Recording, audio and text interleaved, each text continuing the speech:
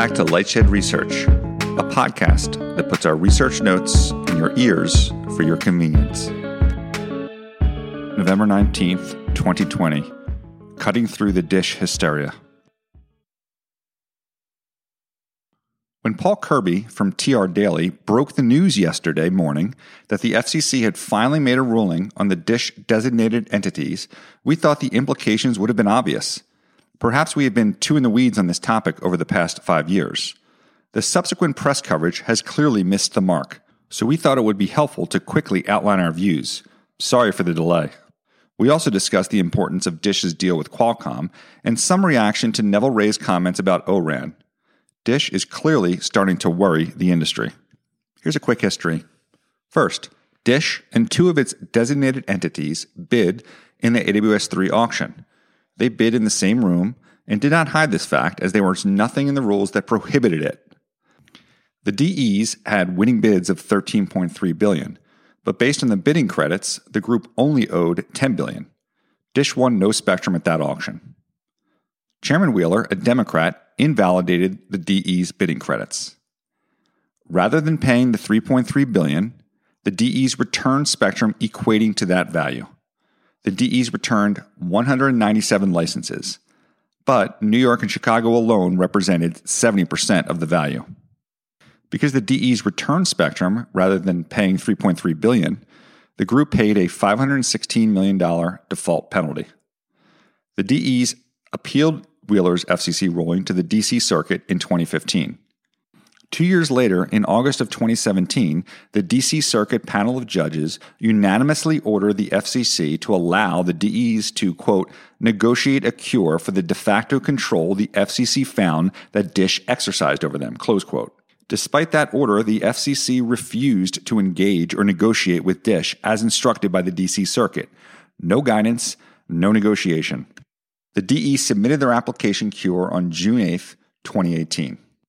2 years and 5 months later, and mere weeks before Chairman Pai likely resigns from office, the FCC apparently decided to deny the attempt to cure in a vote that was not even discussed at the FCC's open meeting. Cue the hysteria.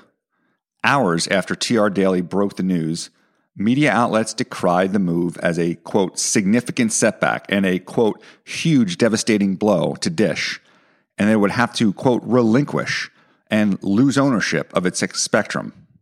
Wow. Just wow. Here are some quick facts. Neither Dish nor its DEs own or control the spectrum in question, so it's already, quote, lost and relinquished. If this FCC returned the spectrum to the DEs, it would increase Dish's spectrum position by 3.7%.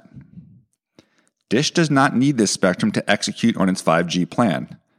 Can the same be said for Verizon and AT&T if they are not successful in the C-band auction? In New York, Dish controls 142 megahertz of spectrum compared to 151 megahertz for AT&T and 167 megahertz for Verizon. The returned DE spectrum represents an additional 10 megahertz of spectrum. In Chicago, Dish has 100 megahertz of spectrum. That compares to 175 megahertz for AT&T and 137 megahertz for Verizon. In that market, the returned DE spectrum represents an additional 20 megahertz of spectrum. Keep in mind, AT&T support millions of customers on the spectrum in those markets. Dish supports none.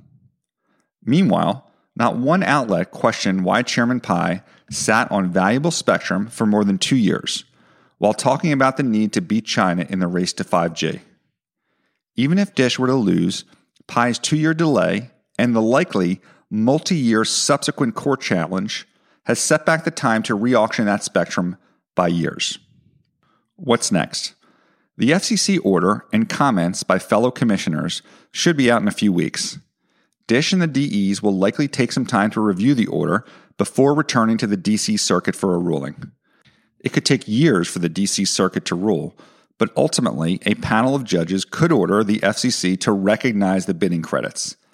That would mean the return of that spectrum and presumably a refund of the $516 million default payment. We believe that is the most likely outcome. The facts are clearly on the side of Dish and its DEs, as we have written about ad nauseum in the past.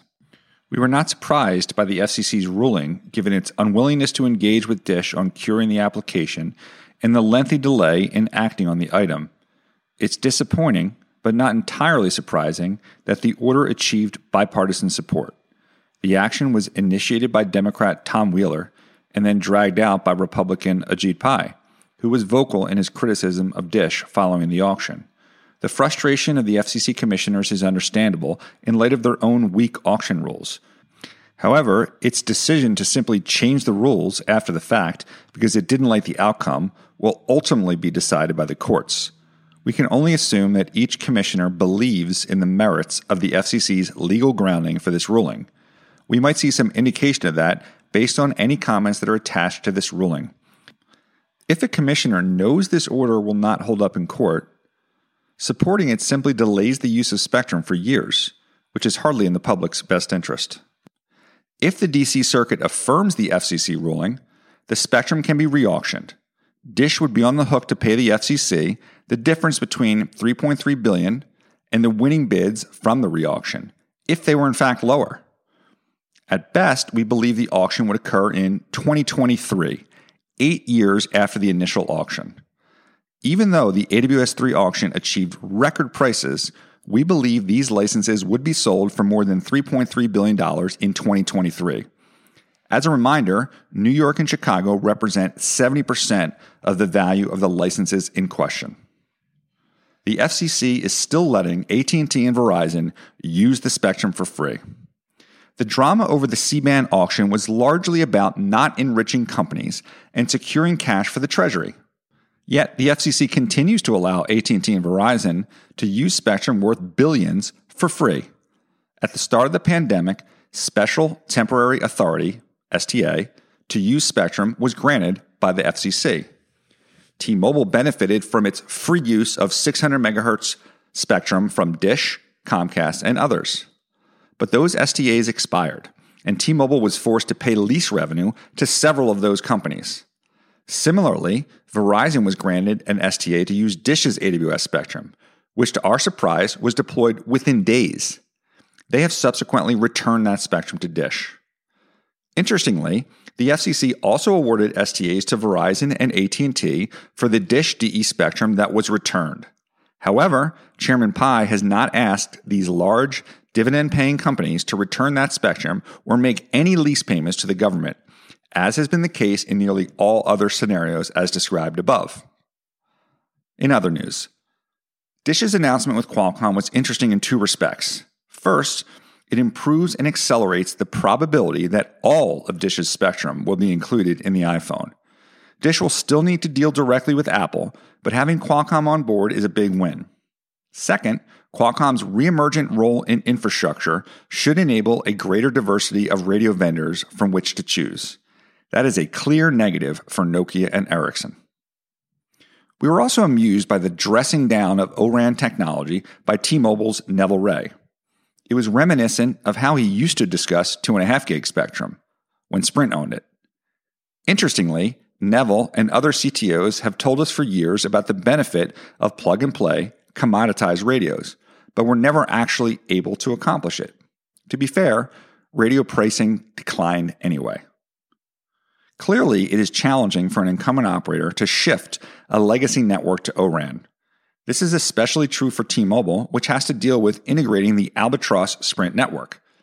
Therein lies the advantage that Dish has from building from scratch today: simplicity, flexibility, reduced costs. Operators also routinely manage a broad array of vendors. Does having one OEM neck to strangle deliver the best results? Would you rather have a plug-and-play, flexible network with best-in-class components or a bundled solution from one OEM in a given market?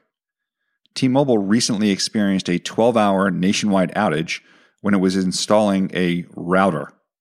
Did they simply make one call to an OEM when that happened? At the end of the note, I included a bunch of links to past notes that were written about this designated entity issue. Enjoy.